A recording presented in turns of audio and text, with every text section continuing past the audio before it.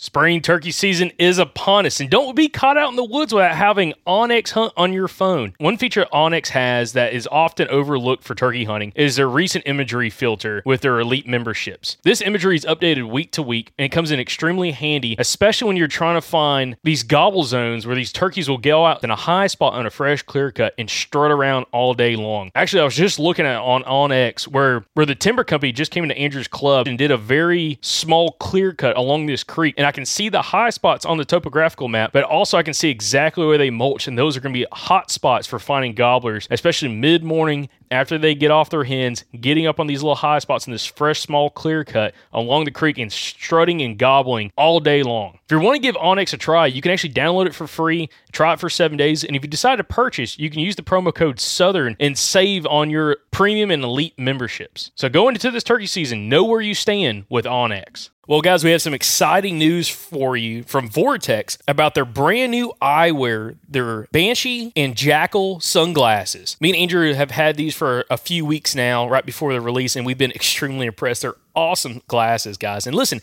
if you're needing some new sunglasses, not only do they have the VIP warranty, but they're tough as crap, guys. Scratch-resistant eyewear, it's extremely important. And also, they have safety features as well. So when you're out shooting at the range, again, these are rated glasses, so you are going to be more than protected when you're at the range. But they also look fantastic when you're out around town. So right now, Vortex has some special pricing on their website, which is vortexoptics.com for the new eyewear. But also, if you use the code Southern20, you get to save even more on this special pricing for right now at vortexoptics.com. Again, check out the new eyewear from vortexoptics.com and use the promo code Southern20 to save on their brand new eyewear. If you live in the Gulf Coast region, you need to find yourself at the Eco Wild Expo May 10th through the 12th in Mobile. It is the premier outdoor expo for the Gulf Coast region, and we're going to be there. We're going to have a booth. We're super excited about it. Can't wait to meet you guys that live down there. We absolutely love the Gulf Coast region, so to be a part of this show, we're super excited about. We're going to have past podcast guests there at our booth for you to talk to, guys who are relevant for your area, who you can talk to. You can pick their brain. You can joke with them, laugh with them, tell them your story, whatever you want to do. It's going to be an awesome time. We're already working on some past podcast guests, but hey, if you live in this area and you have a suggestion for someone you want to see at that show, write in and we'll see if we can get them. There's going to be all kinds of exhibitors at the show that are focused on hunting, fishing, conservation, and recreation. There's going to be activities for the whole family there. They got axe throwing, archery. They're going to have our podcast booth. And then for the kids, they got touch tanks, a honeybee exhibition, a raptor show, kids fishing tank, BB gun range, and a butterfly house. So you're going to love it. Your kids are going to love it. It's going to be an awesome time. So head on over to ecowildexpo.com to get more information on the show and to go ahead and grab your tickets. And hey, mark it on your calendar. May 10th through the 12th. Be there. We want to see you, and we're excited to talk to you. So we'll see you at the Eco Wild Expo this May 10th through the 12th at the Mobile Convention Center in Mobile, Alabama. I'm Alex Rodriguez. And I'm Jason Kelly. From Bloomberg, this is The Deal. Each week, you'll hear us in conversation with business icons. This show will explore deal-making across sports, media, and entertainment. That is a harsh lesson in business. Sports is not as simple as bringing a bunch of big names together. I didn't want to do another stomp you out speech. It opened up so many more doors. The show is called The Deal. Listen to The Deal. Listen to The Deal on Spotify. With threats to our nation waiting around every corner, adaptability is more important than ever. When conditions change without notice, quick strategic thinking is crucial. And with obstacles consistently impending, determination is essential in overcoming them. It's this willingness, decisiveness, and resilience that sets Marines apart. With our fighting spirit, we don't just fight battles, we win them. Marines are the constant our nation counts on to fight the unknown. And through adaptable problem solving, we do just that. Learn more at marines.com.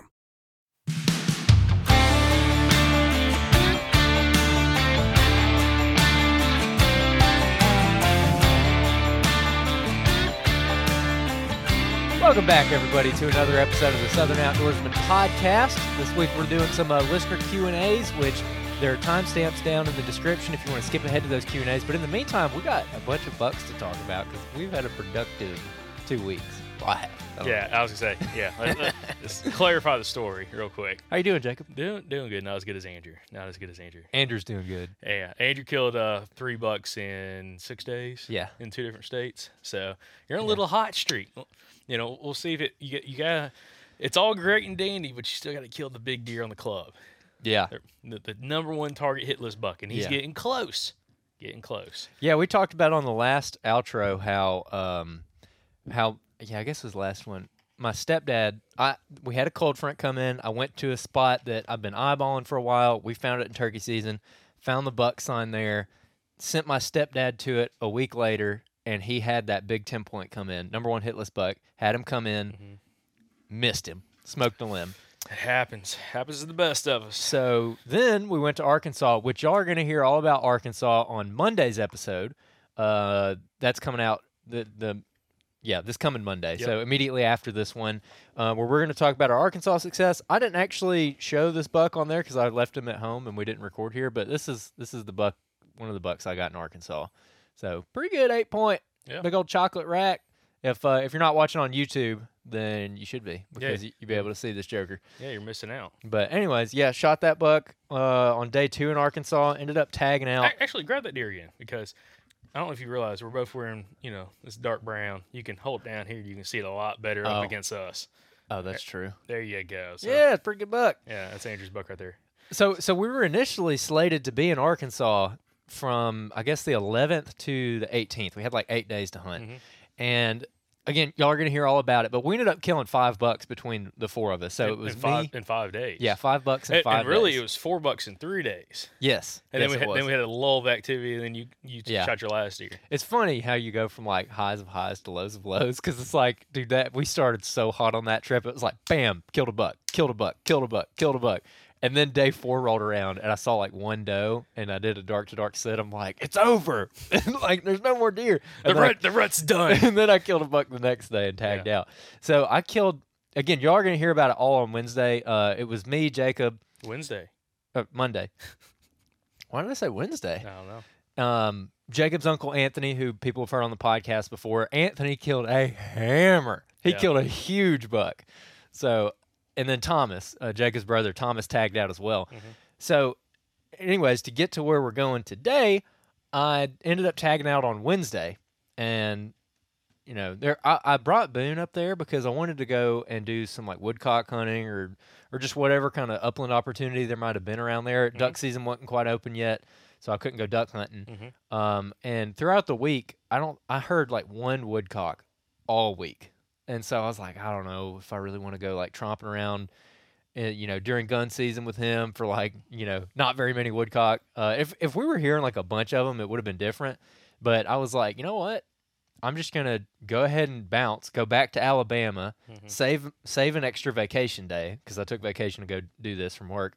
So save that vacation day so I can use that for Bama's rut. Mm-hmm. And then I can catch the Alabama gun opener, which was the 18th. So it was on that Saturday.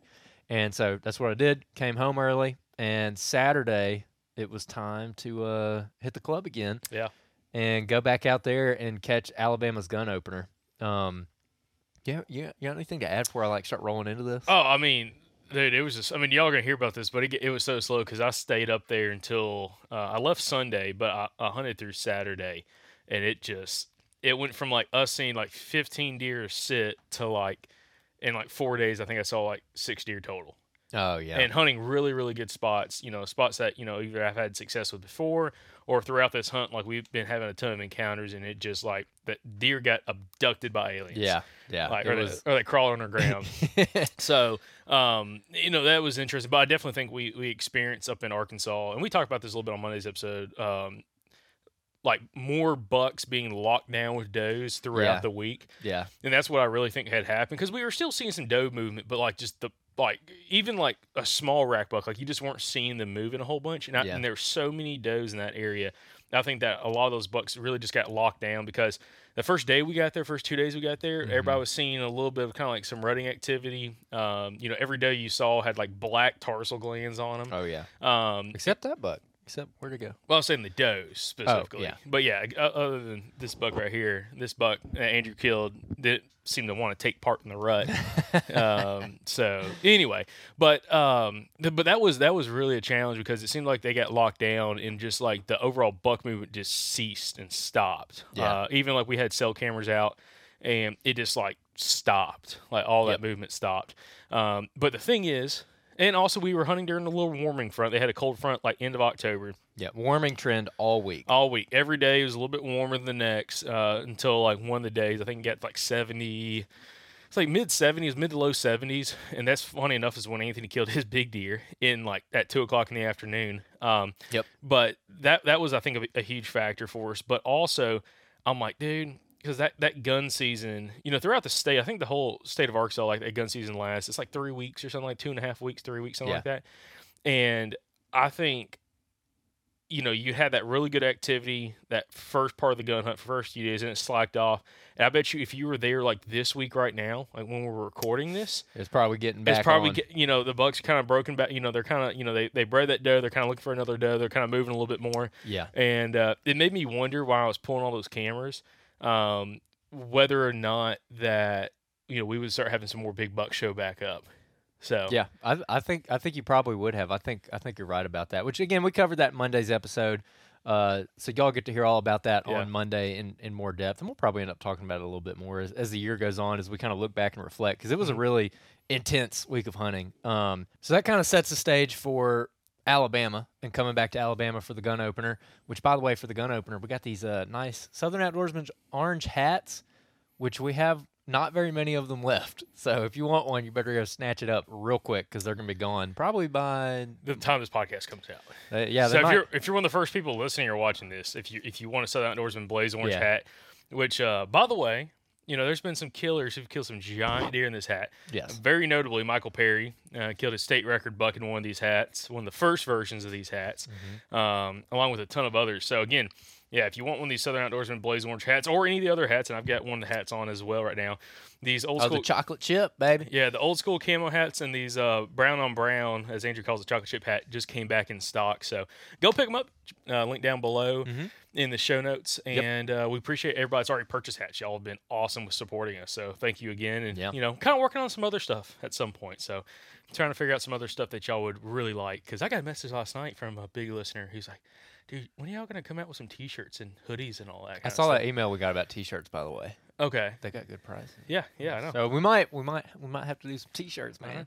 Anyways, all right, so that sets the stage. We came back to Alabama, and again, if people have been listening to the podcast, we got a big 10-point on camera at my hunting club. Yep. There's a group of bucks out there, and it just kind of depends on how my year's going, like what my hit list is made out of. So now that I killed a doe on my club earlier this year, and then I killed 2 bucks in Arkansas, so I'm like real good on deer meat. I try to kill 4 a year just for me and my family.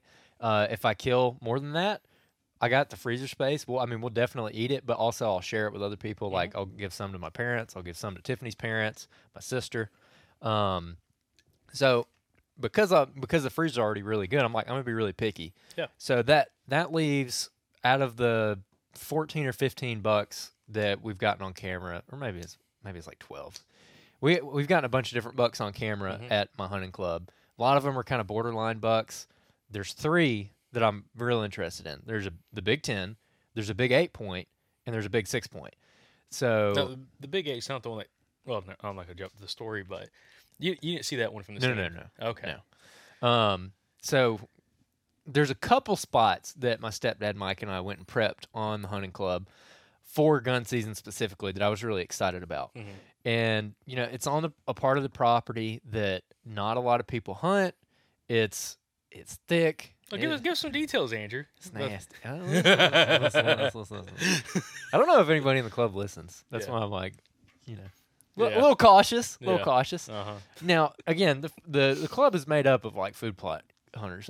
These guys, again, nothing wrong with it, but they wear out these food. They wear out the food plots. It's so funny, especially like because I've never been in a hunting club. Like I used to go as a kid as a guest to like some of my uncle's hunting clubs or leases they were in, and their method of operation was pretty much like, if you're going to hunt a food plot, you drive a truck in, but you're still parking hundreds of yards away and then walking to the spot. Not in this club. This club, they're parking their truck 8 feet from the shooting house on the food plot. Yeah. Like, it is crazy. And I'm like, yeah. And then they're like, come to find out, they're like, man, we ain't seen, there's no deer out here. The deer numbers aren't doing great. Yeah, I had one guy in the club talking to me. He's like, well, the deer are really hurting out here. They're not doing good. They don't have any food. There's too many coyotes. Every excuse in the book, man. And just fast forwarding, I don't think I've killed a buck this fat ever in Alabama. So they're doing fine. Well, not just that, but you've seen a ton of doe. We've seen a ton of does. Yeah, a lot of does. It's just they're not on those food plots. And it's like, which partially to deal with, most of us in the Southeast, up until the time we recorded this podcast, we just had a big rain come through, which is the first significant rain we've had in months now. Yeah. But, it's been extremely dry. So food plots haven't done great. Very few people actually have decent looking food plots. Yeah. And that was probably part of the reason why a lot of these guys were upset. They put all this work in, and you helped out as well in the workday of putting in food plots. But like when we went out there, it was during bow season, we were spot checking some stuff after we get done hunting. It might have been, I don't know, a day or two after you had shot your doe, and the food plots just looked bad, like dirt patches. Yeah, I mean that didn't look good. And now I'm sure, with some more moisture and everything, they're probably gonna turn out a little bit better if there's still seed on the ground that the birds didn't pick up. But it's so funny seeing that culture. I'm sure every hunting club's a little bit different, but like it seems like a lot of the guys in your hunting club are there's a decent amount of older guys, and then there's a decent amount of those guys that are kind of like they're serious deer hunters, but they're serious food plot hunters. And the problem is, especially with y'all's club, is there's only a handful of like bigger food plots. And I'll say bigger, like the biggest one may be like half an acre in size, maybe. Yeah. So it's not like you have these huge food plots that you can kind of get in, get out clean. These are a lot of small food plots. So if you do have deer come in right at dark, you're blowing them out getting out of the tree stand. Or out of the shooting house or the blind or pop-up blind, whatever it is. And, it really sets up as an uphill battle for a lot of those dudes that hunt those food plots. Yeah, so I'm just avoiding hunting those food plots, essentially. And, I mean, the deer, I'm sure they end up in them. I actually haven't ran any cameras on those food plots, which I kind of want to start doing just to see what is showing up and when they're showing up. Yeah. But I mean, we're on them so good already, just hunting in the woods, that I don't really need to. You know, it's just, and one thing about this club too is I don't think there's actually a ton of deer on it. Now, the more I hunt it, the more I feel like it's definitely not what I would consider high deer density, and you just don't find a lot of buck sign on the club. No, but they're in pockets. That's they're the thing. 100%. It's kind of like a lot of the public land that we've hunted, where like, there's decent deer numbers, but like you could go through hundreds of acres and find very little deer sign. And then all of a sudden you get in this 30, 40 acre chunk, and it's like sign is everywhere. There's droppings, there's scrapes, there's rubs, you're seeing deer. And I think your club sets up a lot like that, where there's good habitat like in different areas of the club, but like some of the areas that have like some what I would call like some of the better habitat don't have a ton of deer in them right now. Yeah. It's kind of weird. Yeah, it's really weird. Especially don't have any buck sign. Like there's parts of the club that you look at, you're like, dude, there's gonna be scrapes and rubs here, and you go in there and you walk all of it, and there's not any fresh sign. There's old sign from last year, like old rubs from the rut, but nothing fresh. And it's like, this is the craziest thing I've ever seen. Because like if I saw this on a map and I was going on public land, I'd feel pretty confident I'm going to go kill a buck. And the funny thing is, those areas, I don't think we've ever seen a rack buck in those areas. No, I haven't. Yeah, I haven't. Yeah, it's weird. And one thing we talk about is having a longer term strategy for whatever you're hunting, be it public or private or your own, like whatever it is. This is my second year in this club, and I almost joined a different club instead of rejoining the one I'm in. And ultimately, because I didn't get anything really on camera last year that I was excited about. I got a bunch of scrub bucks and young deer and just weird looking, freaking just not great looking bucks. Cool bucks. Yeah, cool bucks. Oh, that's a reference to Monday's episode that y'all hear. And so I almost didn't join it, but I was like, you know what? I'm confident that there's stuff here that is worth hunting. I just haven't found it yet. Yeah. Or I haven't quite honed in. So year two, like, baby, we are on them. We're on them year 2. And that's what I'm talking about. Well, it's just like going back to an episode, and we need to look up Kevin Tullis's episode. Oh, yeah. Here, I'll look it up for you. And it's like talking about, I think, Big Buck Sanctuaries or something like that was like the title. But Kevin Tullis is a guy from Alabama who we've had on the podcast a couple times now. And we had a whole episode with him, especially if you're in a hunting club. I would highly recommend this episode that Andrew's going to look up because he has 206. Episode 206 was the title. Yep, all the way back to 2020. What's the title? Finding and Hunting Big Buck Sanctuaries with Kevin Tullis, episode 206. So look it up. That episode, he talks. It's specifically on his hunting club strategy. So he hunts public land and hunting clubs, and his strategy for hunting clubs is kind of similar like to what you're doing. Like he's like you may have success that first year in it, but really that first year you're just trying to learn the lay of the land. You're learning how the other hunters are hunting it, and you're finding the pockets where guys aren't going into. Yeah. And that's where you're kind of capitalizing on, like, finding and killing a lot of these bucks. And that's what he talked about. He's like, year 2 is when you start cleaning up. Like year 2, you kill, a couple of those real big deer, and typically year 3 they vote you out or you don't have a spot in the club. And I think Kevin said he'd been kicked out of like, I don't know, 5 or 6 clubs because, he'd be the only one to kill 1 or 2 or maybe even 3 big bucks in a year. Yeah. And nobody else had killed anything. And they're like, well, he's doing something wrong or blah, blah, blah, blah, blah. And, they vote you out. Well, yeah. And I can see how that, this is the first club I've been in quite a while. And I could see how that could happen because, again, these guys they go plant their food plots. Until recently, were able to bait. It's Westervelt and Westervelt banned baiting on all their property. So we can't bait on that property.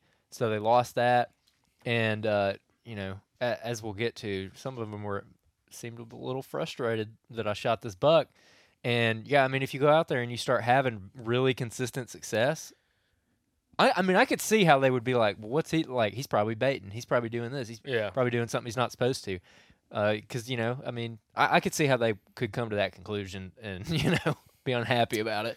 Yeah. And so that's how you get voted out, which has happened to Kevin and some other people that we know. Oh, Anthony brought it up on. Yeah, it happened to Anthony. Yeah, Anthony says it's happened to him, which I don't think he talked about Monday's episode, but we were. I think he briefly went over it. Maybe. Yeah, a little bit. But he's like, oh, yeah. He's like, it happens all the time. They vote you out. He's like, get to the end of the season, next year they don't have a spot for you because you killed. You voted off the island, bro. You're the only one to kill big deer out there for the year, and they're like, well, we don't want him in here. It's kind of funny. It's like the hunting clubs, like, the ideal hunting club, if I had to guess from like a member's perspective is like a bunch of people that just don't kill anything. And everybody thinks it's like, oh, it's fair game now because nobody can kill anything. Like, but you have one dude having a lot of success. It's like, okay, well, we got to vote him off the island. Like, Yeah, he's doing something he's not supposed to. Or he's just too good. Or he's getting the deer that, we'll get to that. Yeah, there's a comment somebody made at the pinout shed where I'm like, so it begins. Yeah. So the drama begins. Yeah, grown men having hissy fits. It's hilarious. Yeah, it is what it is.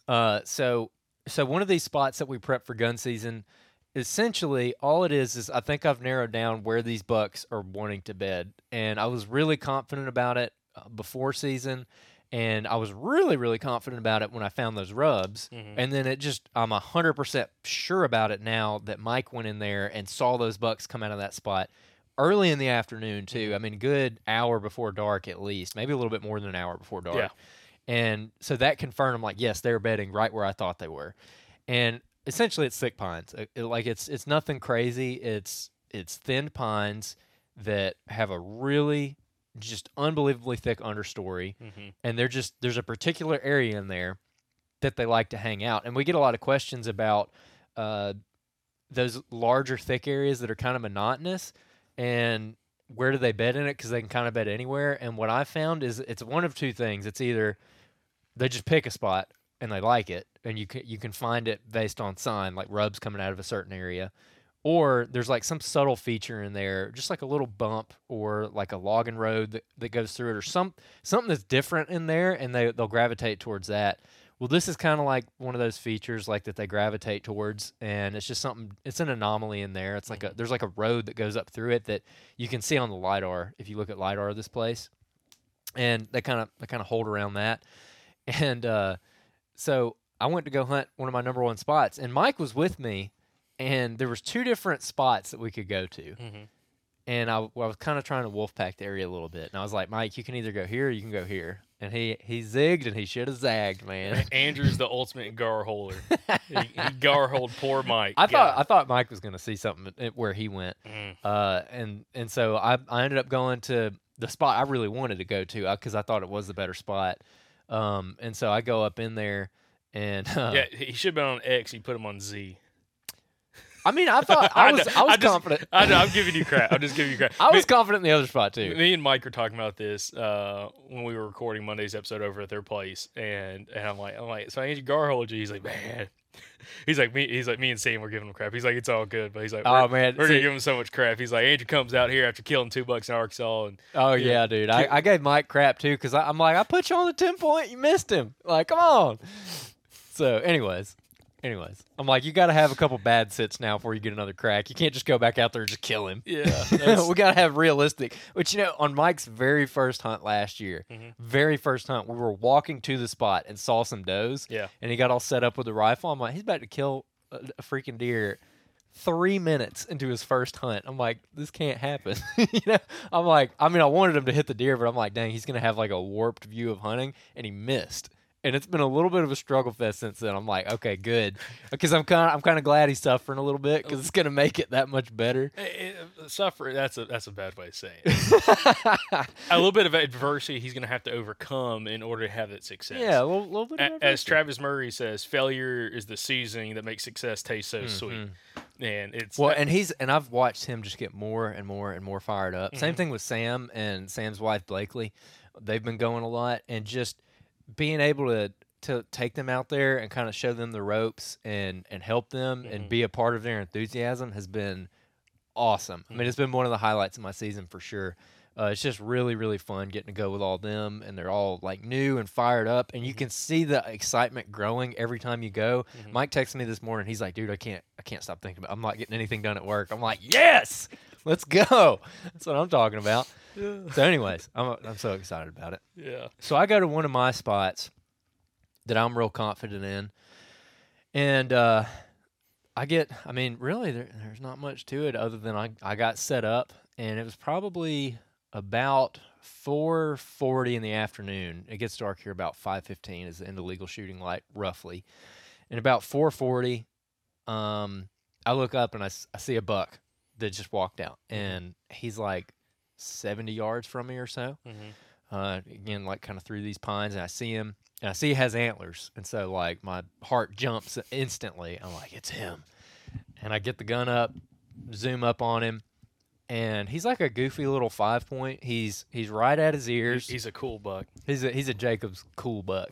Kind of goofy, missing a brow tine on one side. His other brow tine's like that big. Definitely a cool buck. Yeah, he's a real cool buck. Well, so this is like November 18th when that happened. Okay, so 2 weeks prior, this is before we went to Arkansas. Mike had that Big Ten come in with a bachelor group of 5 bucks. And so I'm like, I wonder if these deer are still bachelored. Like I looked at him, I decided, I'm like, yeah, no, I'm not going to shoot this deer. And he's walking towards me, and out of the corner of the scope, I see just fur in the woods. I'm like, oh, there's another one. This one comes out, and he's a similar buck. I think he might have been a 6. I'm not even sure what he was. But again, immediately saw he's a rack buck, but he's not what I'm interested in at this point. Yeah. And so he's coming, and I'm like, okay. He's a youngin'. He's a youngin'. So they're like walking through the woods towards me, and I'm like, okay, like, let's see what else. Because now the heart rate is rising. I'm like, I'm about to kill the Big 10-point. Oh my gosh. And they're feeding for a couple minutes. Now the first buck is walking straight towards me. I mean, he's coming like straight towards me, and I'm like, this joker's about to get right on top of me and freaking bust me. And he's like, I first saw him probably at like 80 yards or so. And by this time, he's already close to like 45 yards. Third buck pops out. Pretty good 8-point, like tempting 8-point. But if I hadn't shot these 2 bucks in Arkansas, I might have shot this 8-point. He's actually very similar to my first buck in Arkansas. He had good mass. Really? Yeah. You put him outside. Oh yeah, I already put him out. Dang it. So he had really good mass. He was right there at the ears, and he had good time length. Like, he's a good deer. And I was like, How many guys on the club you think are going to pass that? 0. Anybody in the club would have shot him, I think. He's coming out, and I'm like, okay, they're getting bigger. Like each buck is getting bigger, and so he comes out, and he's feeding around, and I mean they've been in front of me for a minute now. And now buck number 1 is 3 feet from the base of my tree, and he's just walking, and he gets to my tree, and he's like, and I mean just looks straight at me, and I'm on the gun like this, rest up against the tree, I'm in the saddle, and I'm like looking at him through the corner of my eye like that. And you had the gun rested up against the tree? Yeah. I'm telling you, you have way too short of a bridge on your saddle. No. Because I took your advice and I lengthened my bridge a whole bunch, and so now I can move my. We have a question about this. Okay. But I shift my tether, like if this is the middle of the tree, I shift my tether just slightly to the left, and then I can get I can kind of to shift the left my, or to the right. To the right. I'm sorry, I don't know what left and right. Clearly. And so I shift my hips, and I can grab the tree and rest the gun on top of my hand, and it is like I might as well be shooting off a freaking sled. It is super solid. So I feel really confident with that. But also, if I have to shoot more to the left and I can't really lean on the tree, I can rest on my bridge like what you were talking about. Yeah. So like one of our questions today is about that. Is it? Yeah, you showed me how to do that, and it is night and day. Oh, it's so dude, I would rather shoot a rifle out of a saddle longer distance, like 200 plus yards, than out of a climber or especially a lock on. Yeah, like it is so much more stable. But keep going. So he's right beneath me. I'm like, crap, he's gonna, and I'm still waiting for more bucks to come out because I got 3 bucks out right now, and all I can think about is Sam and Mike and where they're hunting. And like they would have shot any one of these deer. I'm like, dang man, I kind of wish they were up here, because and so I'm still waiting. Buck number 1 standing 3 feet from me. He's like staring at me, and he's like doing a little head bob. Yeah, doing a little head bob. He's like, what the hell is that thing up there in that tree? And I'm like completely motionless, and he ends up bounding. Okay, so he runs below me and kind of down the hill, and he didn't blow or anything. He just bounded, got to like 40 yards, and then stopped and stood there looking back up at me. And I'm like, okay, interesting. We'll see about what this does. The other bucks, they look for a minute, and then they just go back to what they're doing. Which what they're doing is just walking around browsing in these pines. Yeah. There's a lot of honeysuckle and greenbrier, and they're just eating whatever green stuff they can get their mouth on. And that's one thing that I think a lot of people don't realize when you go in pines. Now, the pines you're talking about are very different from like old growth pines that's never been thinned, or like younger pines that's never been thinned, where it's nothing but pine straw on the ground, nothing's growing up underneath.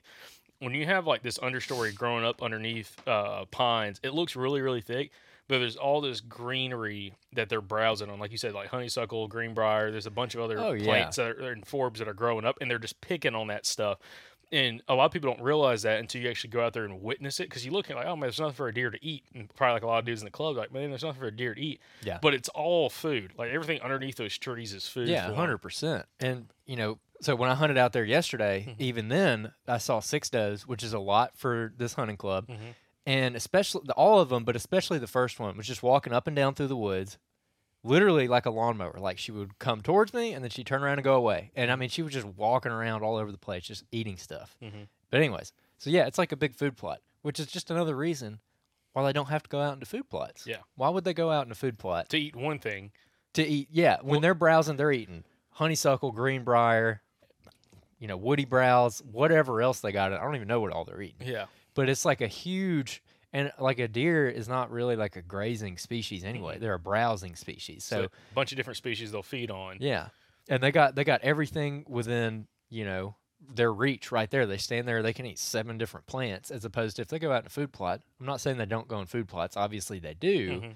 But I think that the native browse is even better than the food plots, especially when you're planting just like rye or like some kind of like oats or something. I don't know. I don't even know what they plant out there, to be honest with you. But it just seems like it's what deer want. So these bucks are walking around in the woods. They're eating all kinds of stuff, watching them. And then buck number 4 pops out. Buck number 4 is my number 3 buck, the big 6. So he's a buck that if people go back in the summer and listen to when we were going over our trail camera stuff, he's a good deer for sure. He's a really good deer. And I was, of course, more interested in the 10-point.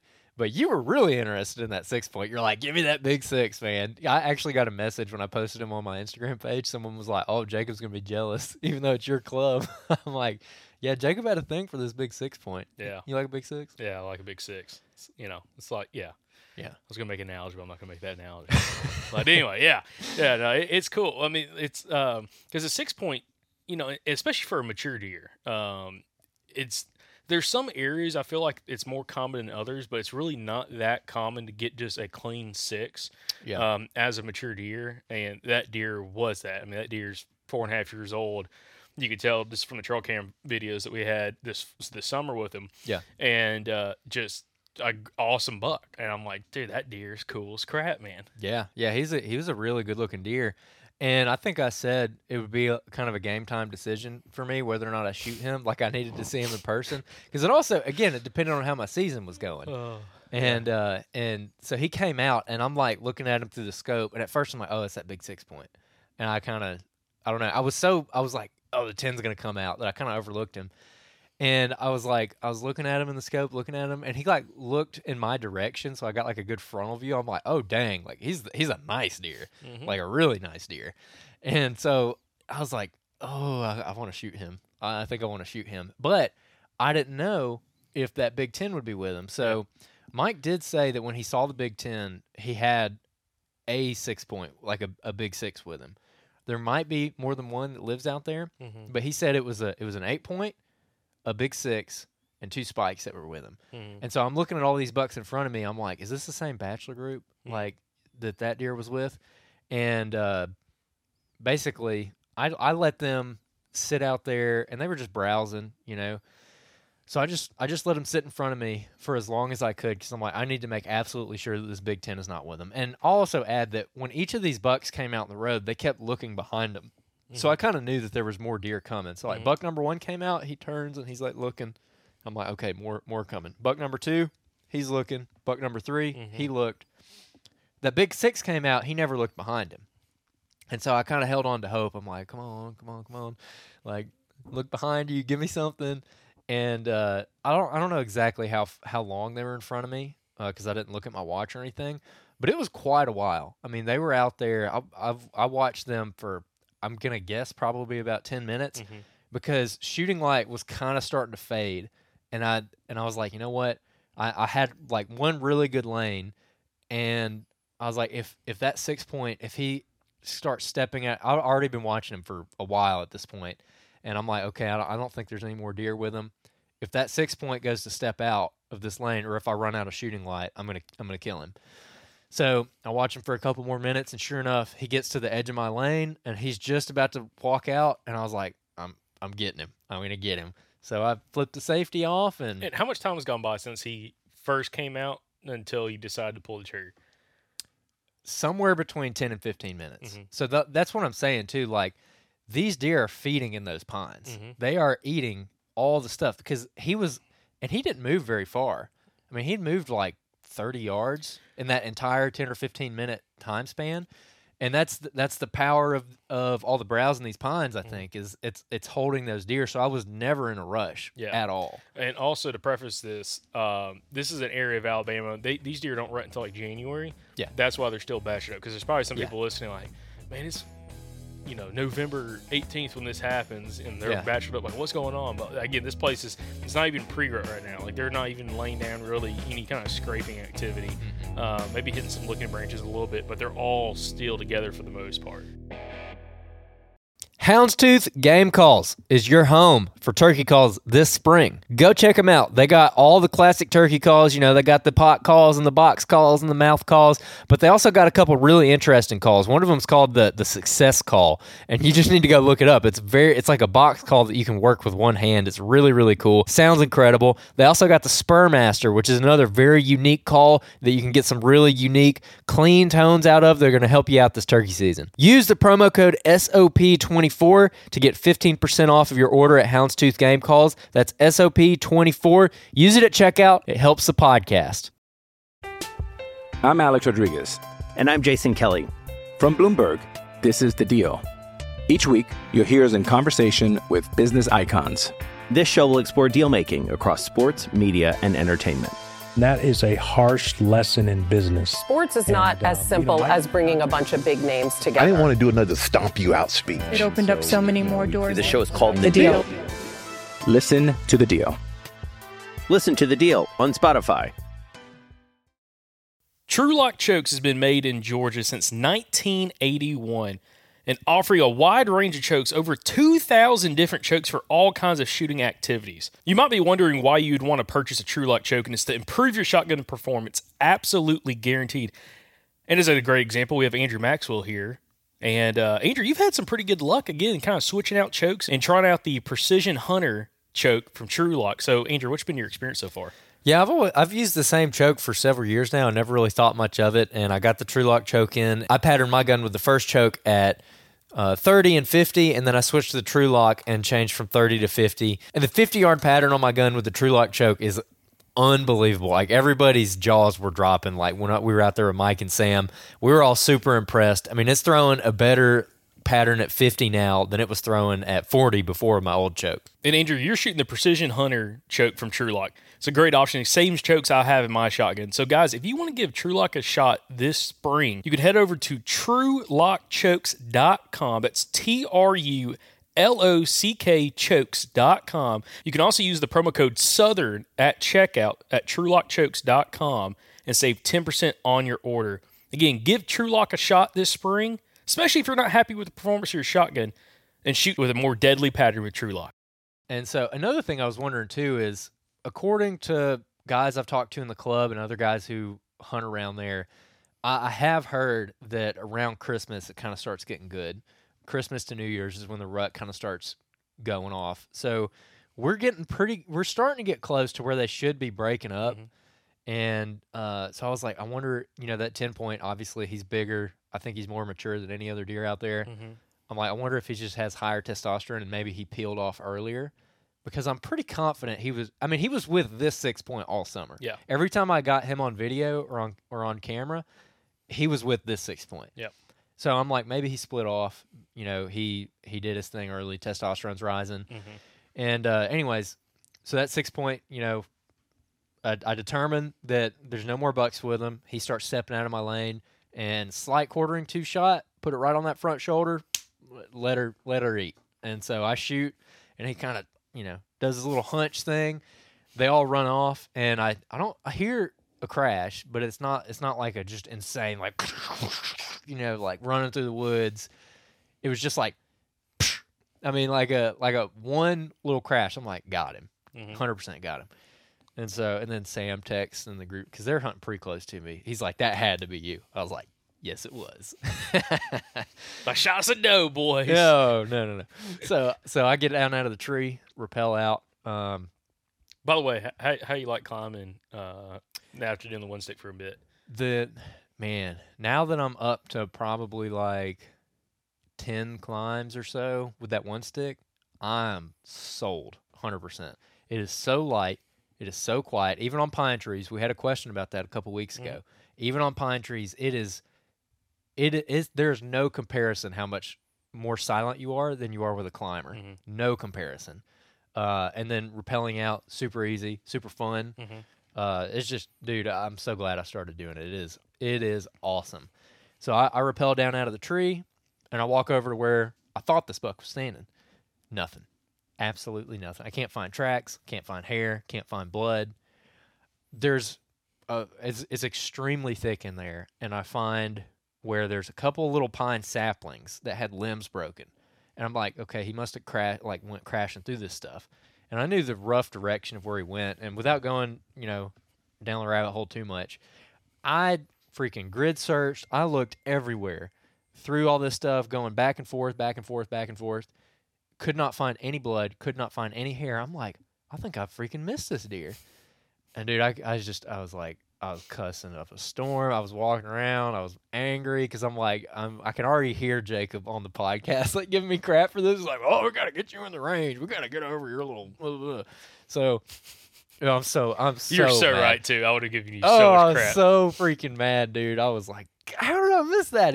He was like 60 yards, standing still, rock solid rest. Yeah. Like everything was perfect. And I'm just like, you idiot, dude. I was so mad at myself. So The club president calls me. Mhm. There's a bunch of people out there hunting. He's already back at the pinout shed. They all get back pretty quick because they hunt. Dude, they don't like using headlamps or headlights. Dude, they're back at that pinout shed like that after dark. And so he calls me. I mean, it had just gotten dark too. I mean, it was still. I didn't use a flashlight getting down or walking over there. I mean, that's how early, or how quick I was able to get down and go. And he's like, "Hey, are you still out here? Like, you're still pinned out or whatever?" I was like, "Yeah, I'm over here. I'm looking. I just shot at a buck, but I don't think I hit him." And he's like, "Okay, well, do you want me to come help?" And I was like, "No, I got it. I don't think I got him. I might have to come back out in the morning just to be sure when I have better light." And he's like, "Okay, man. Well, let me know." And so we got off the phone. Sam and Mike are on their way up to come and help me look with their flashlights. He wanted to know where the deer was. He said, "You want me to come out and help you?" Nah, man. I said, "No, it's all right." Nah. And so I'm looking around, can't find anything. And basically, I'm like, okay, I've lost all hope. I'm mad at myself. I called Tiffany. I'm like, I missed a buck. I was upset. I'm like, I'm just gonna do one more big loop. Like basically the direction he ran, I'm like kind of cutting across the direction he ran at different distances, trying to get blood. Because I'm shooting that Hornady Precision Hunter, the ELDX, and every deer I've shot with those, it has been a bloodbath. I mean, those are really good bullets, very gruesome bullets to shoot. I mean, you get a excellent blood trail. And I shot a deer, I guess it was 4 years ago now. There's a pine tree behind this buck that I shot. Oh yeah. And this pine tree was 11 yards behind where he was, and there was pieces of lung stuck to the pine tree. Yeah. I mean, it's just devastating. But also, you shot that deer broadside at So that's where I'm getting to. So this one was slightly. This is what happened. So I do one last loop, and I'm walking, and I look up, and there's the deer.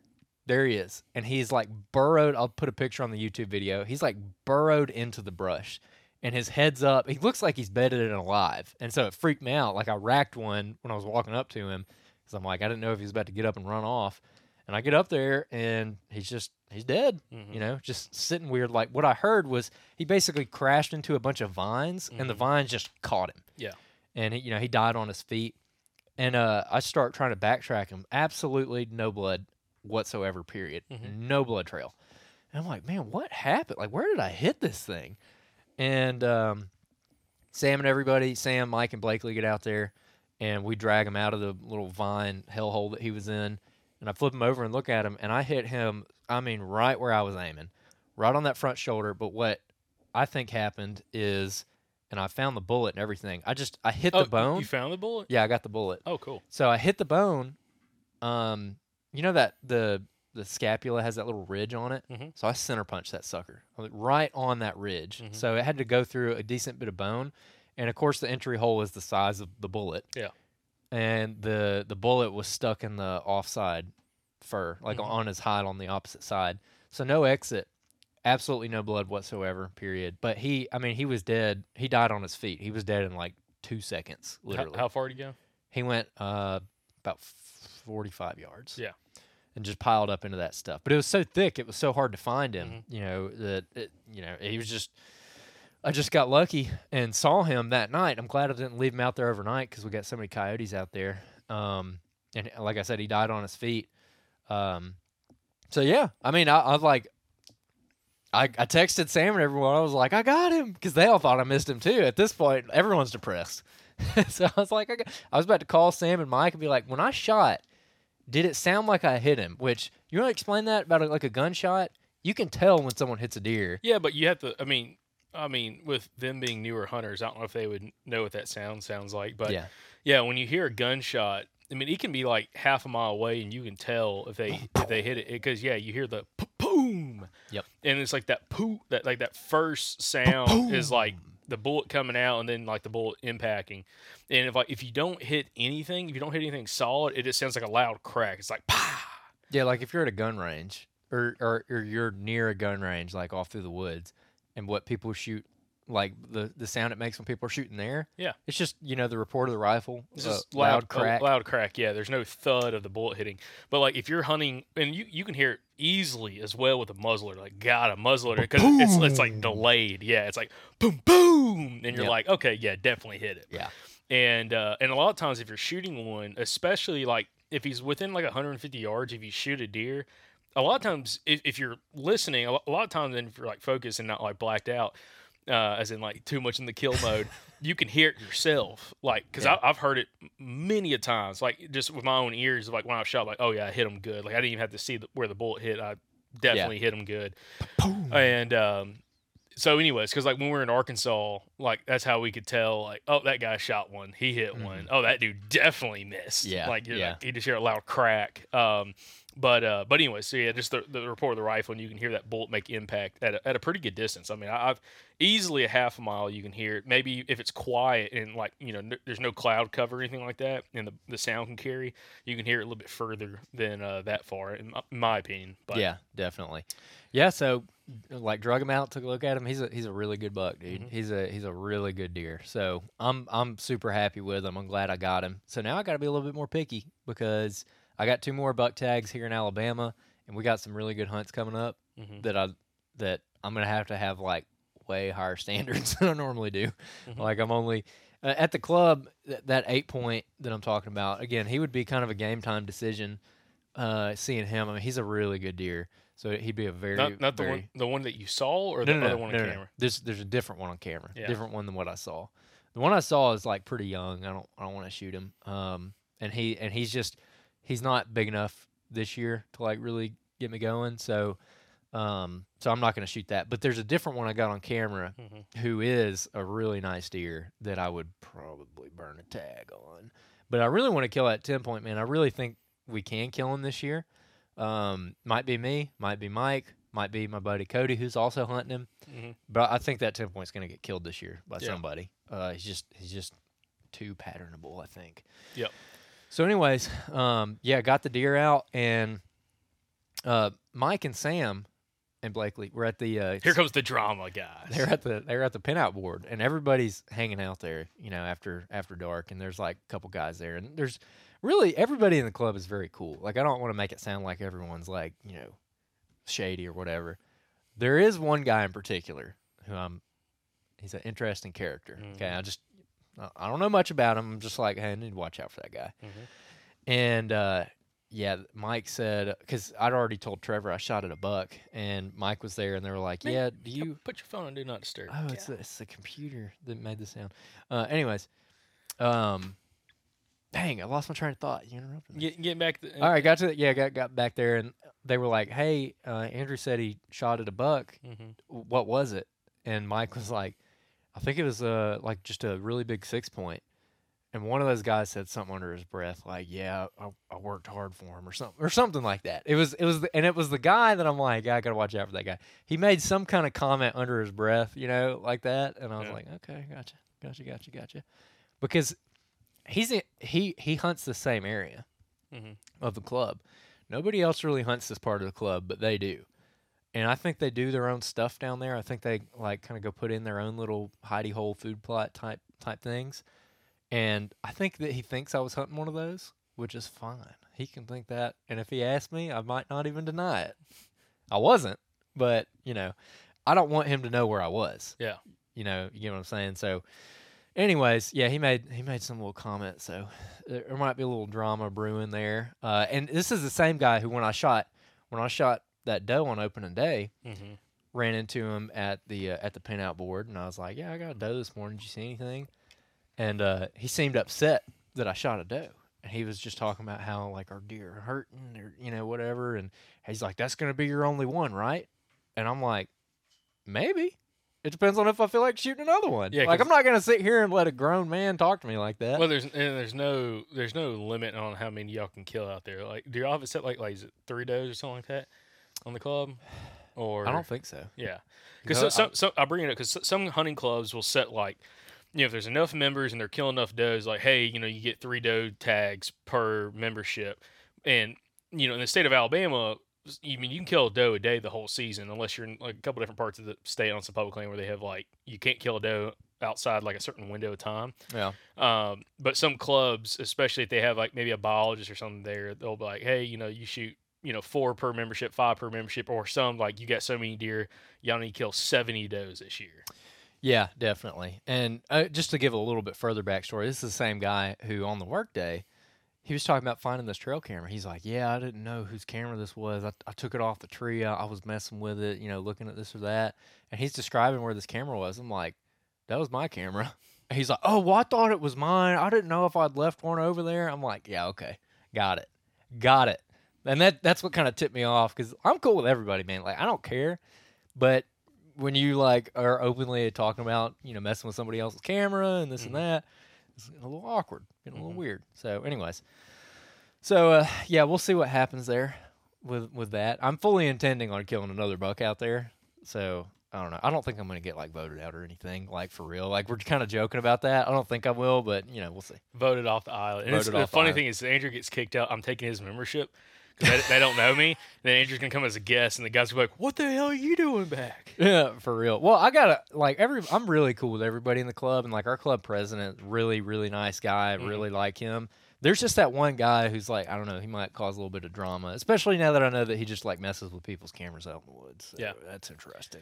Yeah, but also this is a huge advantage. Talking about kind of hunting incognito, a huge advantage of hunting mobile, and even not even using a climber, because a climber, if you use a climbing tree stand, if you climb a tree a couple times, you can see on that tree if a climber's been 100%. I mean, really, if you climb it one time, you can look at that tree and be like, okay, there's been a climber up in that tree. Yeah. If you're using a saddle or using like lock-on sticks or whatever, and you're taking out every time you hunt, people don't know where you've been. They can't look up in the tree unless you were cutting limbs and stuff. They can't tell that someone climbed that tree. That is another factor that matters to me, and that's another thing with the one sticking. Not that I don't think anybody would find these trees just because of how thick those pines are, but if they did, I don't. You're exactly right. I don't want other people seeing exactly where I'm hunting. Yeah. Just because you work hard for those spots. Well, it's another tip just for listeners that are in hunting clubs. Like if you're not currently using some kind of like mobile hunting system, like again we use saddles, but if you're not using a lock-on and sticks or a saddle and sticks or something like that, do so. And again, get in the habit of like when you hunt, you carry everything with you on your backpack. You hang it when you hunt. When you're done hunting, you pull everything out, so there's no evidence you've been there. So if Jim Bob comes walk through the woods, he can't look at that tree and be like, oh well, someone's hunted that tree before. I wonder who that was.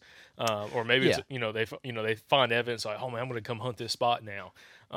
So that's just a huge advantage I feel like, especially in a club, is like hunting like that. Just because I feel like you can. Unless someone physically sees you, they don't know exactly where you've been because they can't tell the tree you climbed because you're not leaving a stand hung up the whole time. Yeah, and I was explaining it to Sam because Sam, I don't think he's ever been in a hunting club or anything either. And I grew up in hunting clubs. So, like, we hunted public land when I was a kid, but we were first and foremost in hunting clubs. And then I got into public land as a teenager. Growing up as a kid, time and time again, there was club drama where someone got a big deer on camera, they said too much at the pinout board, and someone goes in there and shoots it. Now, that's perfectly fine that person went in there and shot it, but there's like an unspoken code of ethics where it's kind of on both of you. It's like, hey, don't go telling everybody exactly where this huge buck is because they might go in there and shoot it. Yeah, and especially it creates an awkward situation because it's like, okay, let's say that I've already been scouting an area. I haven't really said much about it. And then you come to the clubhouse and you're kind of running your mouth about how you got this huge buck on camera over by so-and-so. And it's already an area that I'm familiar with and I've been hunting. So now if I go in there and kill that buck, you're going to be mad at me because you're going to think that I went in there because of what you said. Yeah. So, or maybe I just went in there and killed it because you said too much. Yeah. Like it creates awkward situations. So it's like everyone just kind of hold your cards close. Be like a good turkey hunter. A good turkey hunter doesn't say anything. So you hear anything? Yeah. Nah, man. You kill any birds? Nah, and you drop the tailgate and there's a turkey laying there in the back of the tailgate. Yeah, I mean, look, it's a dance, bro. You gotta know when to not pry. I mean, it's fine to be like, hey, did you see anything today? And just have a normal conversation, but don't pry. Yeah. Don't say too much. Everyone just just chill. Just calm down a little bit. Yeah, do your own thing. Yeah, everyone do your own thing. Because, man, it just happened. There was one club when I was a kid, there was like a big rift in the club because that exact thing happened. Someone got like a big, like huge, thick 9-point on camera.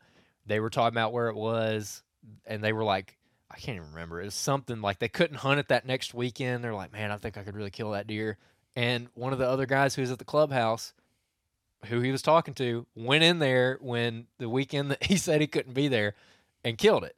And they got a big fight about it, and it was a bunch of club drama. And I've just, like, people who haven't been in hunting clubs in the past, or maybe they're in an area where hunting clubs aren't as big of a thing. Mm-hmm. It sounds weird to people, but that stuff does happen. You know, it's just that stuff happens. Yeah. And there's a little bit of club drama, and it is what it is. So you just got to navigate it the best you can. And that's kind of my rule of thumb is like, I'm not going to go and run my mouth about what I'm seeing outside of, if someone asks me like, hey, did you see anything? I'll be like, yeah, I saw a couple deer today. But if I see the big 10-point walking through whatever part of the property, I might be like, dude, I saw that big 10 cross blah, blah, blah. Go across that food plot. Unless you intentionally, now the other way, you intentionally say that, but in a completely different area. And you're like, hey, especially if you're hunting up, like, you want a wolf pack, but you don't have anybody else to go out there with you. Like, man, I saw a big deer, man. He was, way over here on this side. Food plot over by the highway? Yeah. I'd be like, and the next thing you know, you got 3 guys hunting over there intentionally, like way upwind of where this deer is coming through anyways. Yeah. And then they bump them to you. So, there's different ways to go about doing it. Yeah, definitely. So off to a hot start. Yeah, for sure this year. Got 2 more buck tags to fill. Yeah, see, I killed one in Alabama. I was high on the hog, feeling great before we go to Arkansas. I'm like, man, I'm going to kill 2 bucks in Arkansas. Didn't kill a single deer in Arkansas. Right. But you'll hear more about that on Monday. But and I'm like, okay, well, and Mike was telling me, he said, man, Michael Pike, he was like, man, you up on Andrew. Andrew's going to have to catch up. And literally in 6 days, Andrew caught up. You 3-up me, freaking, killed 3 bucks in 6 days. And I'm like, holy crap, dude. And I'm like, okay. It's been a good, hey, I'll tell you what, we're going to have to cover this on a different outro, maybe next week's. But I just want to touch on it briefly here before we do the Q&A. But my whole thing this year, I think this is why I've been having such a good year. Because it really started in Georgia. Even though I only got to hunt like twice in Georgia, I had deer in bow range both times. Mm-hmm. And then I didn't hunt again until opening day of Alabama, killed one. And then after, I've been on deer every single hunt this entire season, minus maybe 1 or 2. But I don't think I've been in the stand and not seen a deer this season so far. Mm-hmm. And this has been a year where I've hunted significantly less than usual, but my percentages are going way up. Yeah. I'm being really efficient. And I think part of it is before I went into this season, I wanted, which people probably heard this kind of come through in our discussions, I just wanted to not overthink stuff. I just wanted to go out there and not give myself too many options, not overthink what I'm doing, and just be really like decisive and intentional about what I'm doing. Because I feel like, especially over these last couple of years, I'm like, I feel like I know what to do, but I'm like, I'm thinking myself out of deer. I'm making it more complicated than it should be. And so I've been really conscious about not doing that this season. And I think that's one of the reasons. Now, I could go and do a complete struggle fest for the rest of the year. I don't know.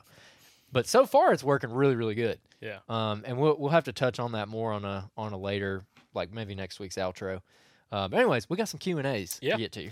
So appreciate everybody that's been submitting Q&As. Again, you can do it. There's a link down in the show notes of the podcast, also on the YouTube channel as well. On this episode, you can go down to the description down below, and there's a link on there for listener Q&As. And again, it allows you guys to be able to write in your questions. We can answer them on the podcast. If we don't have the answer, we'll try to get a past guest to be able to answer some of those.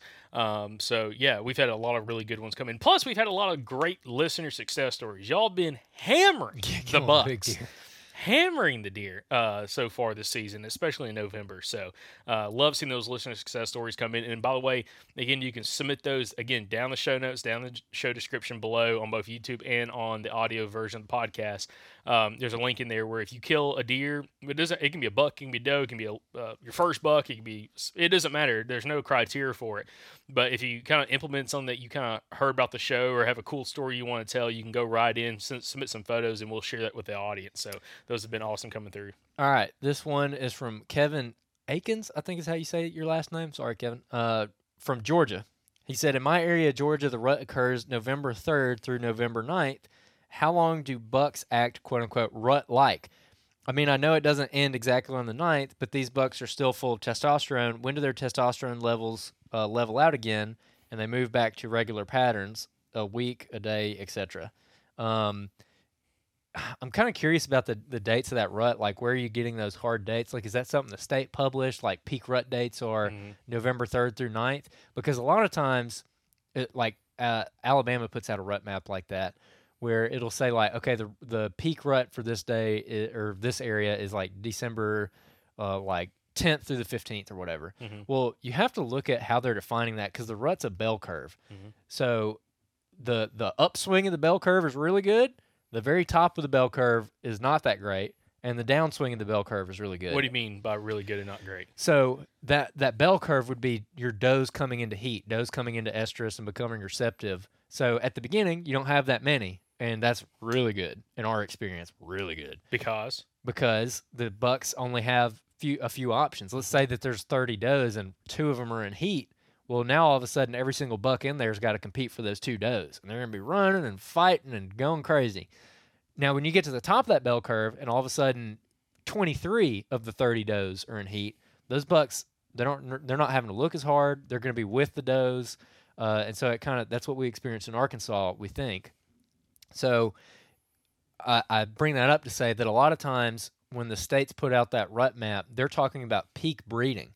So like if it, which I don't know if this is the case, but just as an example for the listeners, if you're saying it's November 3rd through the 9th, if they're saying peak breeding is November 3rd through the 9th, then I want to be hunting from like October 25th to November 3rd, and on the backswing of that too, like around like November 10th through the 15th.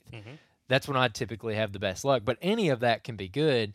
And like what I like to do personally is basically if you take your peak breeding dates, again, let's say it's like November 8th and 9th are your peak breeding dates. I'll take 14 days on both sides of that, and all that's going to be good. And potentially even longer than that as well. So to answer his question, though, how long will they kind of stay in a rut activity? Like you said, that back side of the bell curve, so that's the peak date to say, again, the 3rd through the 9th is the highest spot. As it starts sloping down, there's still going to be other does coming to heat, but it's a lot less does. So you're going to have a lot more competition, a lot more buck movement because they have to travel further to find those deer. But so, all the way through, pretty much when the time this podcast comes out, it's still going to be really good. But also, if you're in an area with fairly high deer numbers, there are people, there are hunters and biologists, some agree that there's a secondary rut where not all the does get bred, and it's the ones that some of them come back in heat and they try to get bred again 28 days later. And then other people say absolutely that's not the case. I think in areas with very high deer numbers where you have very skewed deer numbers, where you have way less bucks to as many does, which places that I think about, like when we had Mark Haslam on from South Carolina, where he's talking about it's like 50 to 60 deer per square mile. It's a lot of does, a lot more does than bucks. In an area like that, you're going to have some kind of secondary rut. Like not all those does are going to be able to be bred by all those bucks or by the limited amount of bucks. So you start talking about going into late November, early December, you're probably going to see, if you're in an area with high deer numbers, you're probably going to see some more rutting activity. Bucks chasing does, bucks really cruising, bucks being very responsive to calling. It kind of goes back to past guest Richard Fott. He's been on the episode, I think it was episode 390, Calling Deer the Right Way. He talked about he loves calling that pre-rut time period and then that later part of the rut into like a post-rut secondary rut time frame, and that's when those deer are most responsive, because those bucks are even if they all the does get bred, the bucks are still looking for does. Yes, even if they've all been bred, they're still going to be looking for does. So in that case, locating yourself in and around doe bedding, but also implementing calling, especially as we're getting later into November, implementing more grunting, implementing rattling, all that kind of stuff, and setting up in spots that bucks are already using based off how you know that property. You probably will have some kind of success implementing that and doing that. And again, like Richard's talking about, like that, and then also I want to say it might be Clifton Denny, or there's another gentleman we've talked to about calling that really likes that post rut or like later part of the rut, going to the secondary rut time period for calling. Yeah. Like the bucks seem to be way more responsive because, again, especially the mature bucks that have really high testosterone, they're still looking for those next couple does to come in, or even yearling does, fawns from that year that are now able to be bred, which again happens typically after the major part of the rut. They're still looking for those deer, and they could be extremely callable at that time of year. Yeah. So don't lose all hope if you're in one of these states that, again, has that more traditional November rut. You can still find rutting activity after the fact. And also go back to episode we did earlier this fall with Drew Atkinson from Arkansas, talking about scraping, or like scrape activity.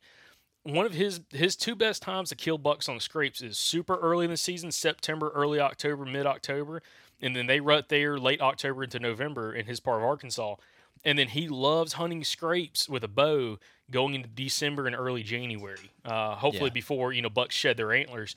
And because they're still checking, they're still curious. And also he talked about they're extremely, they respond very well, at least in his area, if you implement doe estrus urine in one of these scrapes that these bucks are already have been using, because it's acting like there's another doe coming into heat, and then that buck's coming in that area trying to look for that doe, and give you an opportunity to hopefully be able to kill that deer. Yeah, 100%. Definitely agree. Dude, 2 podcasts in a row, you wore the same freaking thing as me. You're wearing the... It's the Southern Outdoorsman uniform. Golly, dude. Can't have nothing. It looks weird. Should have changed. Hey, by the way, this hoodie right here, this is that Furnace hoodie. Yeah, First Light, yeah. Give them a little bit of love. You can get 50% off on their Black Friday sale right now. But this thing right here, so I got this one, and I got the camo one for hunting. So this is a game changer. I'm just bringing this up as like a tip to everyone because I'm sure there's a lot of people out there like me. I've had to ask Ford from First Light literally like 4 different times for net gaiters because I immediately lose them. And I got to have a net gaiter. When it's like really cold, I got to have a net gaiter. Yeah. And I have literally lost 4 of them in a row. And I feel stupid having to be like, hey, man, can I get another net gaiter? And this one's got these little silent snaps on your neck. And so it kind of like right here, you can just button that sucker up, and it's like a hoodie, and it acts as a net gaiter. And I've been using it since we had these cold fronts. It is awesome. Yeah. So now I can't lose this. I mean, I might lose this hoodie, but well, I'm a lot less likely to lose this hoodie than I am a net gaiter. Yeah, definitely shout out because, First Light has all their stuff on sale. All the whitetail gear is up to 40% off, but they have up other... to 50% off, right? 40% off, and then they have other gear up to 50% off. Some more of the base layers. They don't necessarily classify under the whitetail lineup, but a ton of different pieces, especially like the Solitude kit, I think is 40% off right now. Yeah. Which is insane because that's like, especially as we start getting these colder days. Windproof. Windproof. Bibs and jacket, it's awesome. But the Furnace hoodie, this is the one I wear like every day, and then I have like one I actually will hunt in. Yeah, me too. But yeah, they're super. Yeah, they're awesome. Yeah, that's kind of the downside of like we get like a lot of T-shirts from our partners and stuff like First Light and Onyx and all these people, and it's awesome because I love T-shirts. But it's also kind of sucks because they send us the same stuff. So like all the freaking time we show up somewhere and we're wearing the exact same thing, I'm like, like one of us has to go change. I'll just go shirtless. I'll pull a Burt Kreischer and just go shirtless on the podcast. All right, next question. So saddle for rifle hunts. This one, it didn't save like the name or anything, but I remember the question, and I just have to go dig it back up. But basically, he was asking, he feels like saddle hunting is more of like a bow hunting thing, and he's not super confident rifle hunting out of it. So, so rifle hunting in a saddle. So I had this concern last year because like I liked bow hunting out of it more. Wasn't super confident just because of how like you got to get your saddle to be comfortable for you, and there's a lot of different ways you can do that, especially if you have an adjustable bridge, and so you can like set your tether height. And basically, what I was doing is I was setting my tether a little bit lower, and I was having my bridge a little bit shorter, and it was comfortable, especially because I'm more of a leaner than a sitter. So it was comfortable for me, but just because of how the ropes are like right there in your face, it was hard for me to get a really good rest on the tree. And so then you told me how you do it, which is essentially you're setting your tether higher and you have a longer bridge, and I guess it gets you away from the tree a little bit more, and it lets you, like in my case the other day, you can kind of shift your weight a little bit and you can grab the tree and like rest like that, which is extremely solid. I'm very confident shooting a long distance that way. Or you can even rest on the bridge itself, which is I think what you like to do. Yeah, that's all it is. No, and see, I never adjust the tether height, so it's always when I stand on my platform, it's always like eye level with me. But during the gun hunt specifically, I will, lengthen that bridge up, not all the way, but I'll have like on my Phantom saddle, I'll lengthen it and I'll have like 4 to 5 inches of tagging left. And the way I do it, it is so rock solid. Like the only hard part about hunting out of a saddle, and this is the same thing if you're in a lock on or a climber. I mean, a climber, I guess you can kind of grab a tree or stuff, but like if a deer, the hardest shot with a rifle, and the same thing with a bow. I mean, you got to move around and spin around a little bit. But it's like if that deer is not even directly behind you is not bad. But if it's like if you're 4 and 5 o'clock, if you're a right-handed shooter, if it's like between 3 o'clock, 4 and 5 o'clock is like your hardest position to try to get spun around and get a stable shot. Yeah, especially at a distance. Now, if it's like under 100 yards, I feel comfortable personally just because of shooting, freehanding a shot in a situation like that. But no, so I run my tether a little bit longer, and I have that tether sits, again, this is for YouTube people out there, that tether sits almost like eye level with me when I'm kind of leaning back, and I'll take and we're going to do a video on this. Again, I'm a right-handed shooter, so my left hand is my support arm that holds the forend of a rifle. I will tuck my elbow like just inside that bridge, so the bridge will come just on the outside of my elbow, and then I lay my forearm down over the bridge. So the bridge goes underneath or around my elbow and then sits underneath my left forearm. And like you can like push out into it. And dude, it is rock solid. Yeah. Like it is. I never use the tree because I'm always leaning far enough away from the tree. I never use the tree.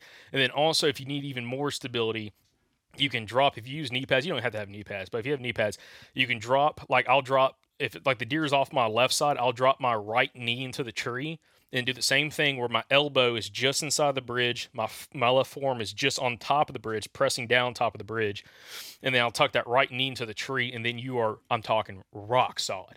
And see, I love shooting the weak side to the tree because the weak side, that's for a strong side, so that's off the left side of the tree as a right-handed shooter, be opposite if you're a left-handed shooter. And I can shoot like that all the way to probably about 10 o'clock. If it gets to 9 o'clock, all I do is just slightly move on my platform a little bit to the right and do the same thing. Yeah. And I can do that all the way back to about 7 o'clock position. If it's on the weak side, if it's on the right-hand side of the tree as a right-handed shooter, it is super easy. Instead of, again, having my arm tucked like I do on my left side, I'll bring my arm over and the gun over, and all I'm doing is sitting my left forearm on the right-hand side of the bridge, pressing down to the bridge. Then I can shoot that really comfortable from, 12 o'clock position all the way over to probably 2 o'clock position. Yeah. When you start getting to 3 o'clock or 4 o'clock, you just have to shift over to the left side of your platform so you can do the exact same movement to the, be able to shoot off your right-hand shoulder. Yeah. But it's very, very easy. It's extremely sturdy. I mean, like I've shot deer. The first I've shot and killed a deer out of the saddle was like 220 yards. One shot done. Like no problem asked.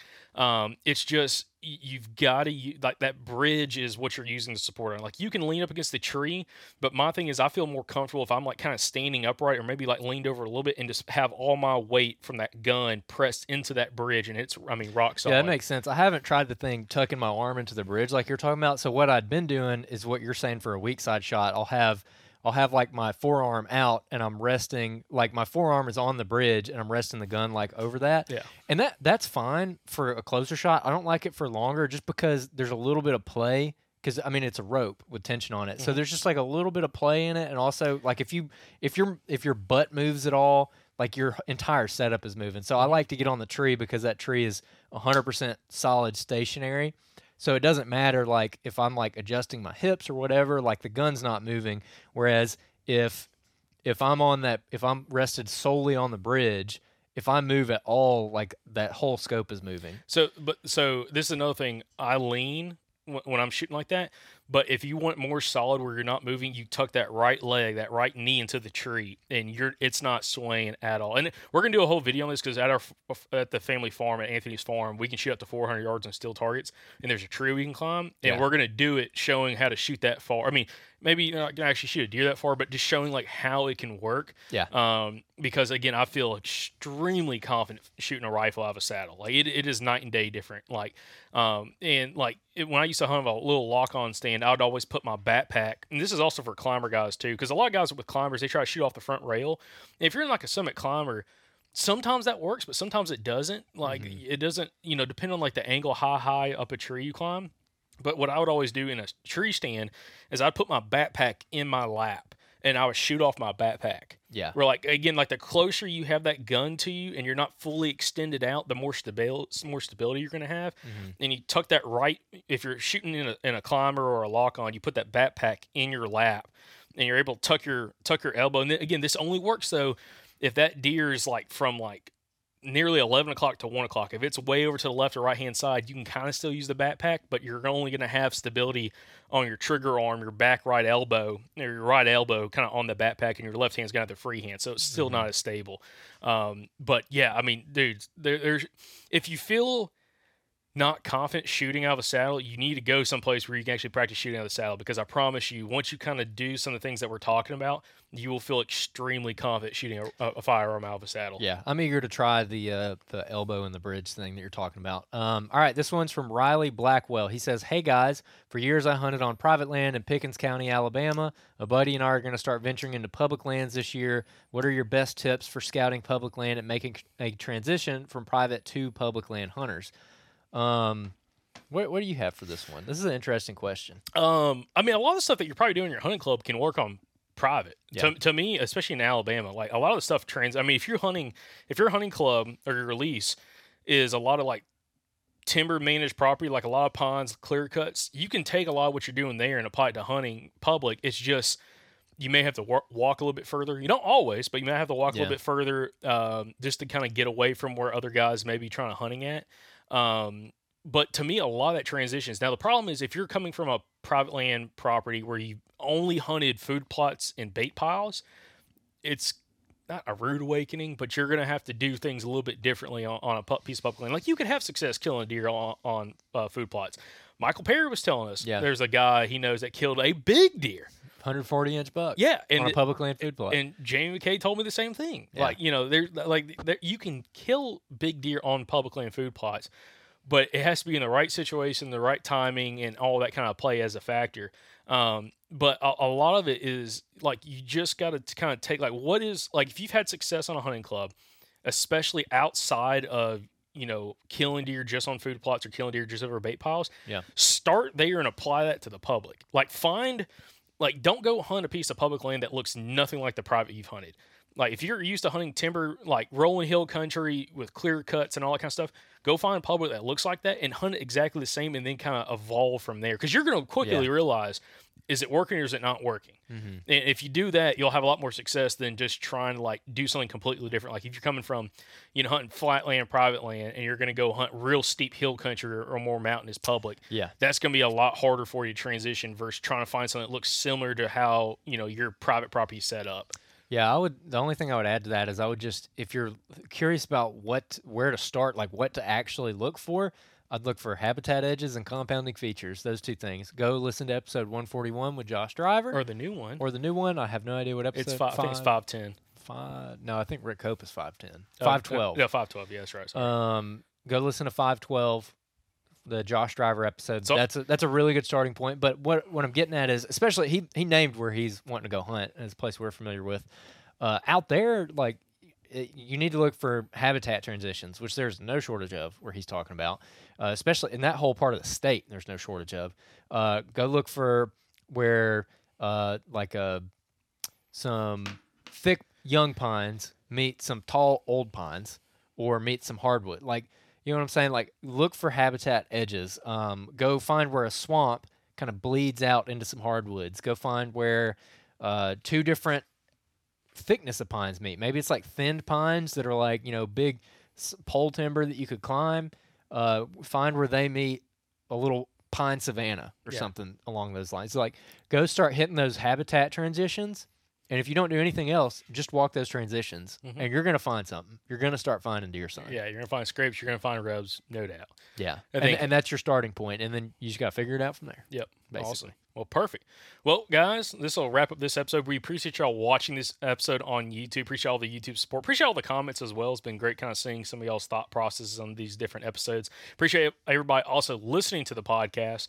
And again, remember, guys, you got a few days left for the first Black Friday sale, so you can go save on a bunch of gear. All of our favorite camo. Yeah, and Onyx is 30% off right now. If you don't have your Elite membership, Onyx 30% off. Holy crap. Listen, guys, save big time. All right. So there's a ton of sales going on right now, especially as you're going to Black Friday. So it's a good time if you need to try to pick up a few more pieces of gear or find some stocking stuffers.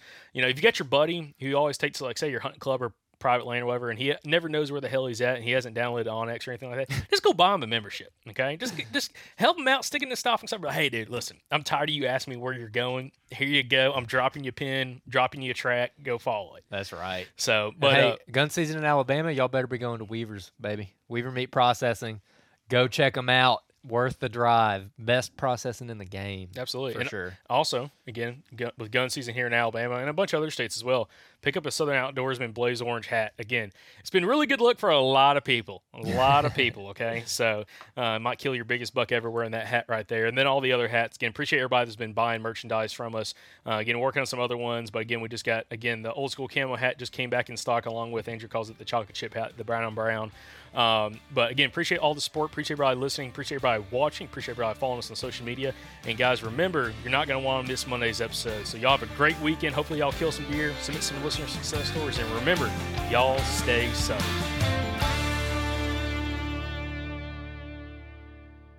Look, last summer, y'all heard us talk a bunch about the Mobile Hunters Expo. It was an incredible event. A bunch of you guys came out to meet us.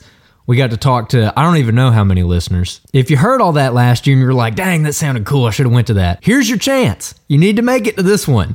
It's June 28th through June 30th in Dalton, Georgia. All right? Giving you a heads up here, so go ahead and mark it on your calendar. June 28th through June 30th, Dalton, Georgia is going to be the 2024 Mobile Hunters Expo. We're going to be there. A bunch of our past podcast guests are going to be there. There's going to be seminars. All of the mobile hunting companies are going to be there for you to try out gear before you buy it. It's like the one event of the year where all of the mobile hunter ecosystem just kind of congregates in one place. And Chris and Josh and the guys have done an absolutely phenomenal job putting this thing together over the last couple years. And it keeps getting better every year. So like I said, make sure you come see us. We're going to have a gigantic stack of free stickers to give away to every listener that stops by the booth. And we're going to have merch there to purchase. We're going to be recording podcasts, shooting videos, all kinds of stuff. So like I said, don't miss it. You can head on over to the mobilehuntersexpo.com to look at show schedules and dates and go ahead and grab your tickets. So y'all go check it out at the mobilehuntersexpo.com.